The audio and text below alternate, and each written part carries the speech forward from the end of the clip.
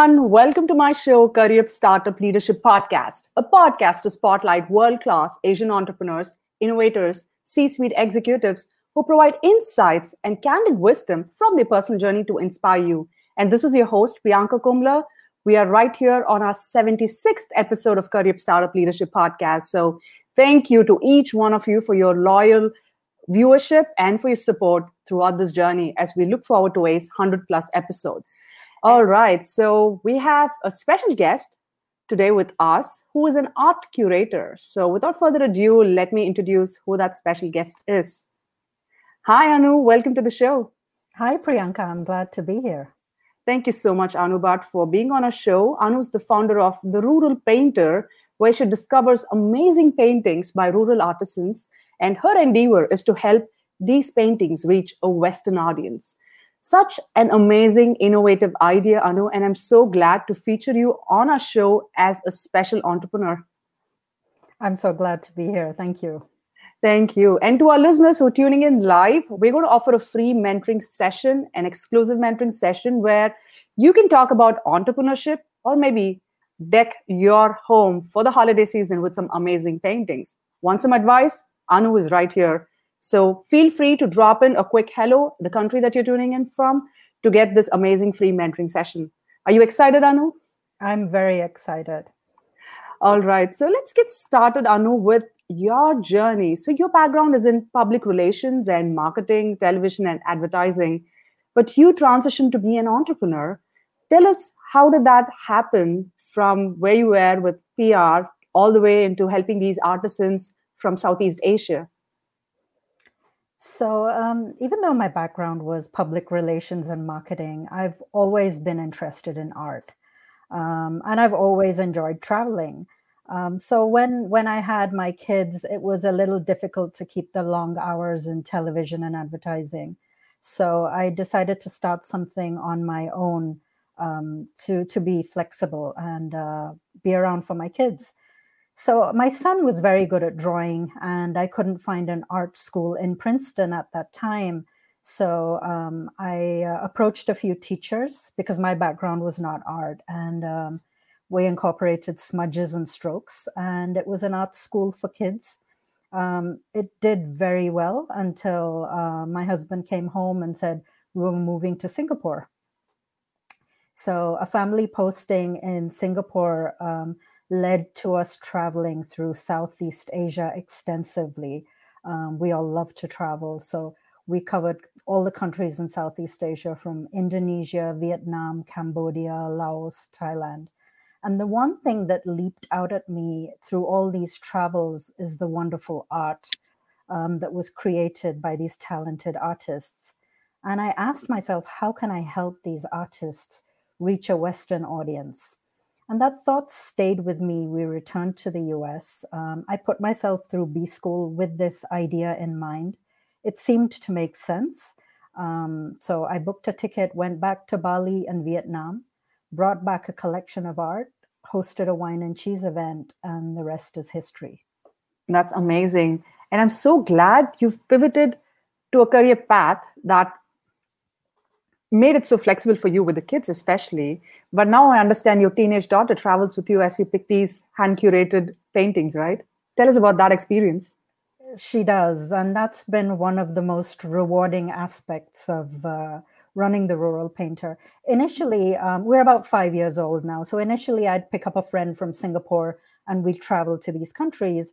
And my teenage daughter one day said, "Can I go with you?"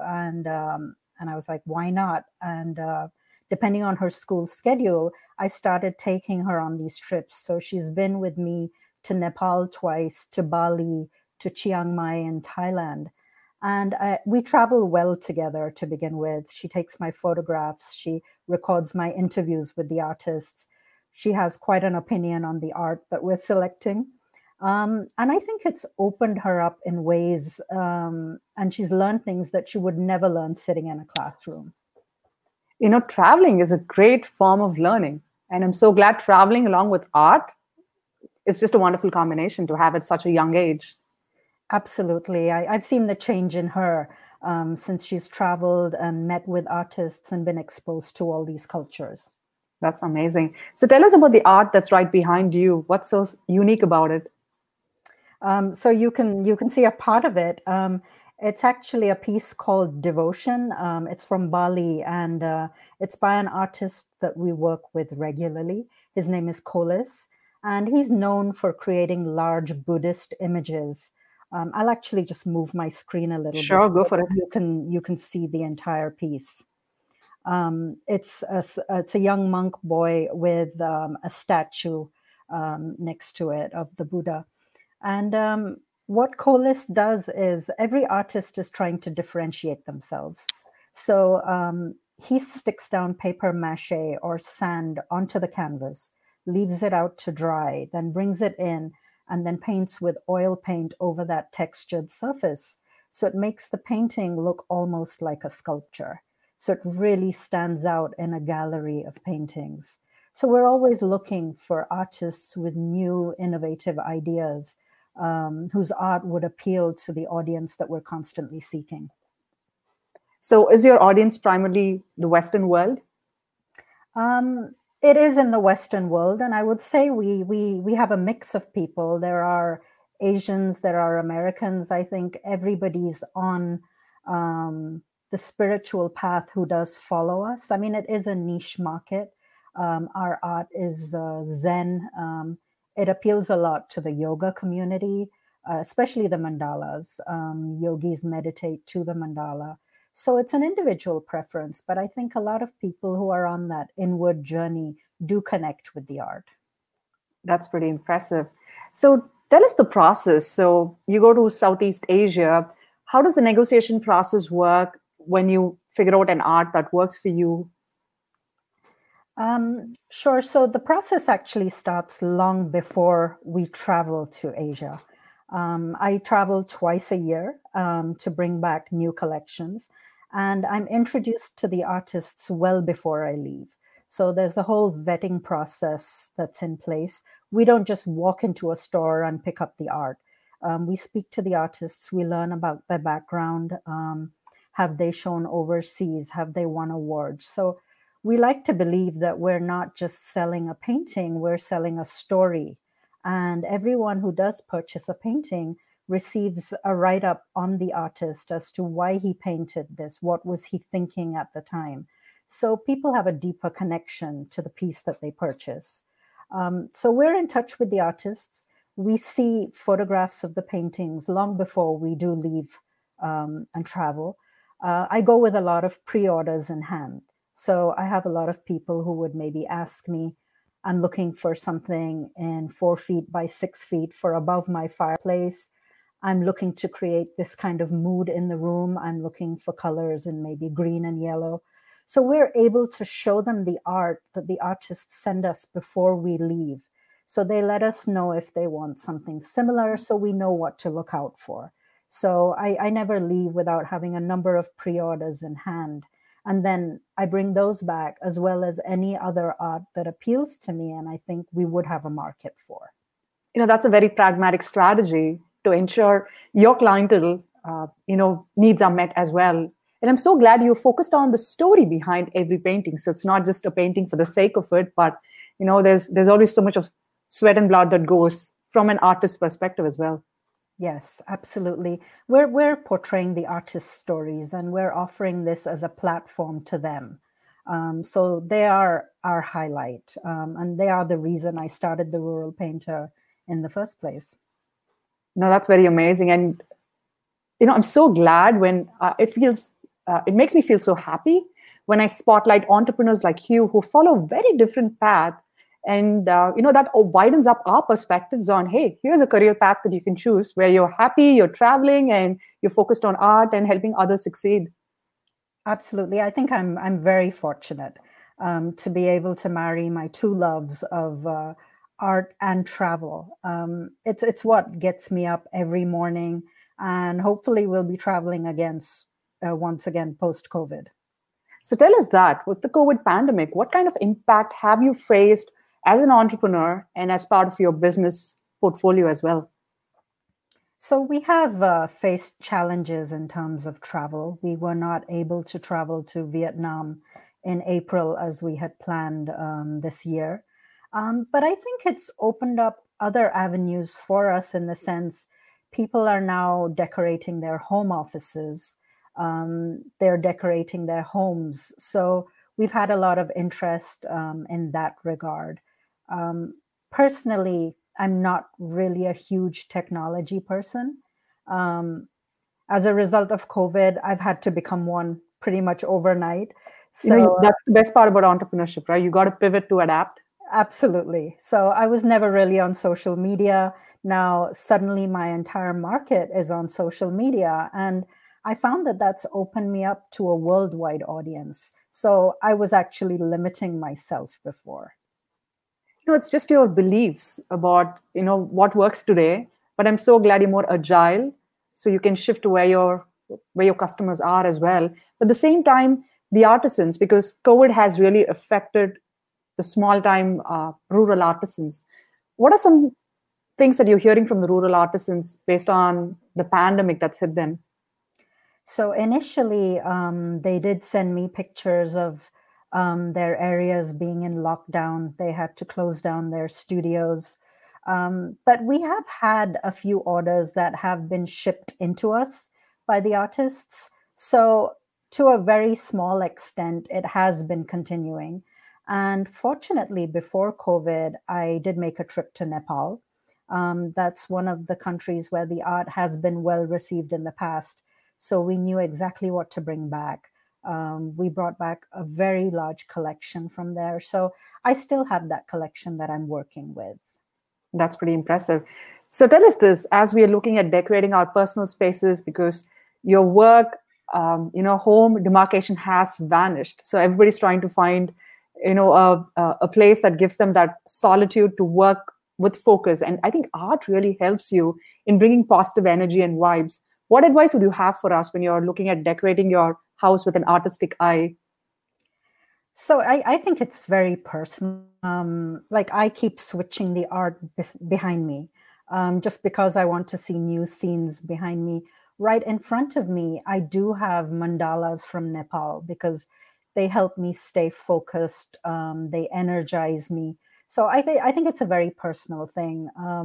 A lot of the art that we have sold is the mountainous regions like the Himalayas from Nepal. People want to see something strong behind them. So it's a very personal thing. People kind of send us pictures of their room, so we take a look at the furniture. They let us know what kind of mood they're trying to create, and we advise them accordingly. It's like someone here. There was a gentleman who had a bar area, and he was looking for masculine energy in that bar.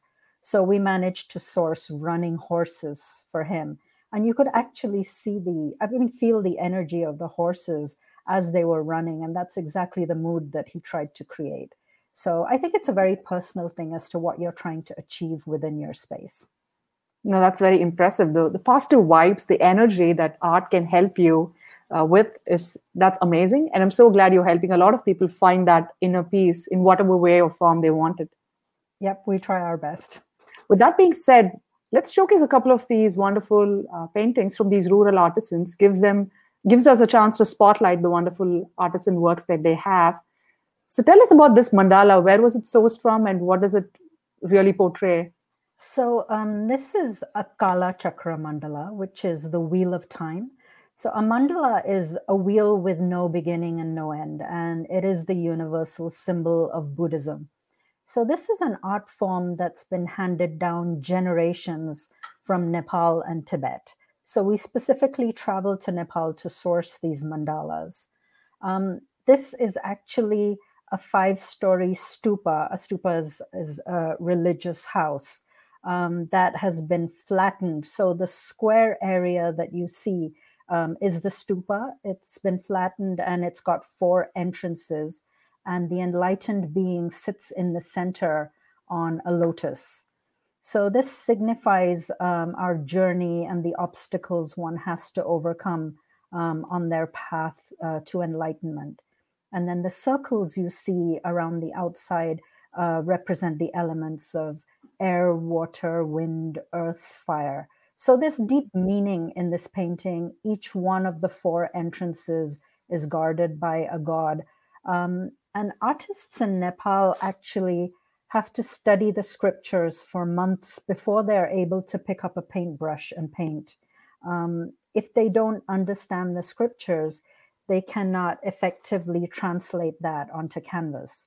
So I find the art in Nepal to be very different from the art in other regions where artists are encouraged to let their imagination soar. So it was interesting just to see these artists studying and then being able to translate, because any changes in the mandala can change the meaning entirely. So this is something that's handed down generations. A lot of the gold paint, they mix 18 or 22 karat gold in it to signify purity. And there is an energy that comes out of these paintings. You may have seen monks that create these mandalas with sand. There are groups of monks.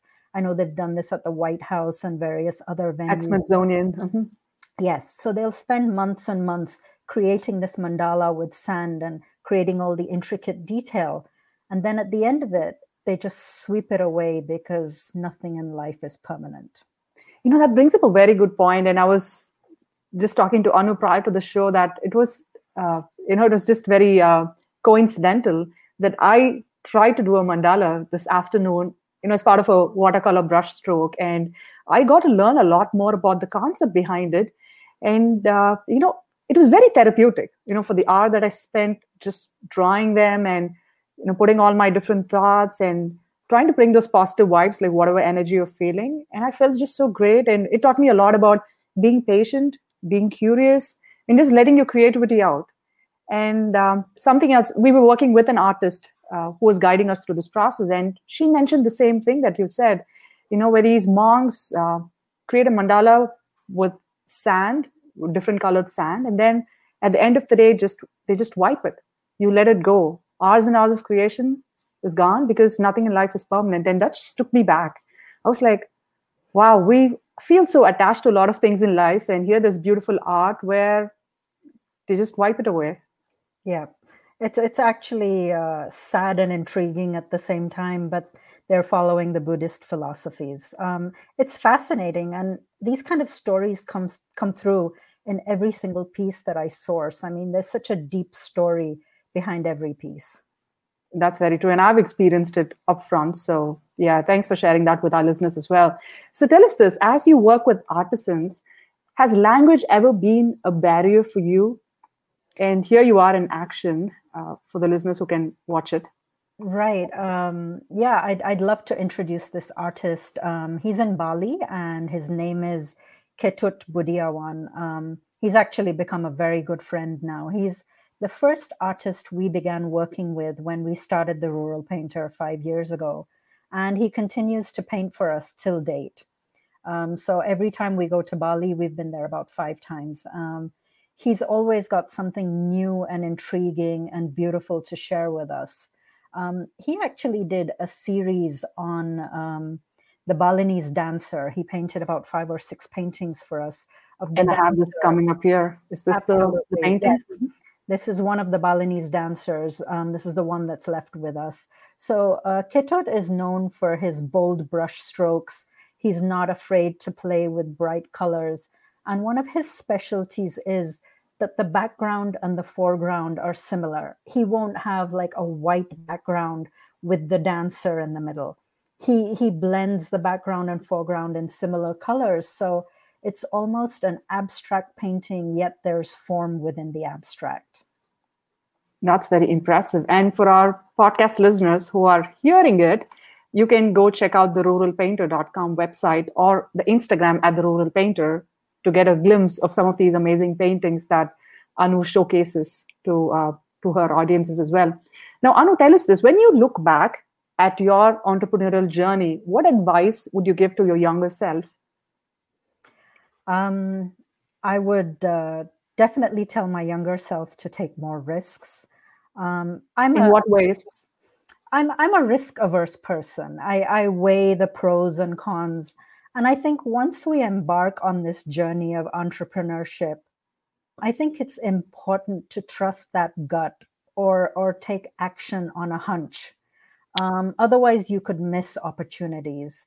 And I'm kind of reaching that point now, but that's something I would tell my younger self. Just go with the flow and go for it. Don't weigh everything out in so much detail. Sometimes you just have to go with the opportunity that knocks your door. And that's the thrilling part of entrepreneurship, I should say. Absolutely. Yeah. And I think the other thing is just be aware of what's happening around you. I mean, when this social media wave took off, I wish I had embarked on the wave right in the beginning. So just be aware of your surroundings and what's going on around you and stay up to date with what's going on. So that's something else I would tell my younger self. That's pretty cool. So what's next for you? What are you looking for in 2021 and beyond in terms of the rural painter? So we're looking forward to getting back into wine and cheese events, with charity events. We worked with over 20 different charities to help raise funds for their causes. And that's been very rewarding because when I started the Rural Painter, it was with the idea of giving back both to the artists and to society. So the galas have become virtual now. We're still participating in those, but I'd love to take my art into a room, have people see the art and just see that connection happen and see the magic happen. I think I really love that part of it. And we had planned an on the ground event earlier this year with one of the charities. It's called Manavi, and it's based in New Jersey. It helps victims of domestic violence. So we had planned an on the ground event, which got postponed due to COVID. What we were planning to do was create a Vietnamese street market and bring in foods from the regions that I travel to, say like momos from Nepal, satay from Indonesia. And we had tied up with the Indonesian consulate to bring in an authentic Indonesian dance troupe to perform in their traditional gear. And we had Nepali singers. And all of this was going to take place against the backdrop of art from these countries. So we were going to take people through a journey through Asia. So I'm hoping that we can pick up on that event once again post-COVID. That's very impressive. Giving back, through art, that has a ripple effect in terms of, people valuing the work that you do, as well as helping them with their charitable goals too. Absolutely. And it's just been so rewarding. We've done a lot of work with also the Shankara Eye Foundation, which provide eye surgeries to the curable blind in India. We've done a lot of wine and cheese events for them. So I'm looking forward to getting back into that aspect of things. I know. I see you raring to go back. Absolutely. Travel as well as hosting shows. That's pretty cool. When you look back at all of this, do you think you were destined to be in such a career, or was it just a coincidence where entrepreneurship just was an opportunity that passed by you? That's an interesting question. Maybe I was destined to do this because, the posting to Singapore just came out of the blue. We never expected to go there, and traveling through Asia and meeting the artists. So I think there's a path drawn out for all of us. It's just whether we choose to go down that path or not. That's very true. I have a curious question. Is your house decked with all of these different paintings from your collection? It is. It is. It is not a single wall that doesn't have a painting. So it's literally like a museum. In a way, it reflects your personality and something that you're very passionate about. Yes, absolutely. Awesome. So we have a fun rapid fire round for you. Are you ready for it? Yes. So you tell me the first thing that comes to your mind in one word if possible. Who's your role model? Oprah Winfrey. What does happiness mean to you? Family. What does success mean to you? I don't know if I can answer that in one word, but the freedom to pursue your passion. One fun thing about you that's exclusive to our Career Startup Leadership Podcast listeners. I'm a closet pianist. Do you do that as part of your gala events or your wine and cheese events? No, I'm not that good. But I've loved to play the piano for a very long time, but it's not something I tell people. How do you see yourself, Anu, in one word in your native language? So my native language is Hindi. I'm not sure how the word translates to Hindi, but I would say I'm tenacious. I don't give up. And whatever comes in front of me, I keep surging forward. On that note, how do you handle low moments in your life? Or is it always like well designed, given the kind of path that you've chosen? No, I definitely, like everyone else, I do have low moments. But I think as a result of the journey I'm on, I've become a very spiritual person. So I do turn to meditation, I do turn inward. I allow myself to sit in that emotion. I acknowledge it and then I come out of it. So I think I've built coping mechanisms. I'm so glad you brought that point because a couple of our guests this week, we've been talking about emotional agility, which is a concept from Susan David, one of the recognized experts in the field of psychology. And she talks about how you have to sit with your emotions. And I see it with a lot of entrepreneurs. And it's fascinating to see how it is an effective coping strategy. Absolutely. I think, acknowledging it, to me at least, ensures that it's not going to come back in some other shape or form. That's very true. On that note, we've reached the end of the episode. So tell us about a special gift that you're going to give to our listeners from the Rural Painter. Sure. I'd love to offer anyone free shipping on any piece of art during this holiday season. And please reach out if you have anything in mind that you want to put up on your walls or any kind of mood you're trying to create. Reach out. We'd be happy to guide and help you. I'd also be happy to offer a mentoring session to anyone, whether it's on entrepreneurship or on how to decorate your home. So I'm happy to do that. That's awesome. Thank you so much, Anu, for your generous offer. And I really wanted to bring you on the show for two reasons. One, your career path, as I mentioned, which is very different. And I've never had an art curator on my show from Asian origin. So kudos to you on following a path, breaking the stereotypes. And two, everybody is looking for positivity. And I feel art, personally, that's helped me in terms of bringing more optimism and cheering yourself, especially in this holiday season. So I felt the rural artisans could benefit from the spotlight, especially from Southeast Asia, through your Rural Painter. Thank you so much for putting this spotlight on the artisans who are currently hurting. And, we're hoping to go back and help lift them up and revive them as soon as possible. That's amazing. On that note, we want to wish you all the very best in all your future endeavors and your charitable causes as well. Do you have any parting thoughts to our listeners before we wrap up? Absolutely. I mean, I just love your podcast. I've been following you. So I'd encourage everyone to hit the like button, follow Priyanka. I love what you do. You've been spotlighting the community, giving a lot of us a voice. And I just find your podcast so enjoyable. So please follow and listen to the interesting talks. And I've learned so much from you. Thank you so much, Anu, and thanks for your support to our podcast. I enjoy featuring different people from the Asian diaspora, as well as open up our perspectives on how do you embrace life's challenges. Absolutely. Awesome. On that note, thanks to all the listeners who are watching this live or will be watching this on replay. Do feel free to drop in a quick hello and the country that you're tuning in from if you're watching this on replay as well. And we will join you again with another interesting episode next week. And this is your host, Priyanka Komla, signing off from Career Startup Leadership Podcast, a podcast to spotlight world-class Asian entrepreneurs, C-suite executives, innovators, and allies who provide insights and candid wisdom from their personal journey to inspire you. Thank you. Thank you.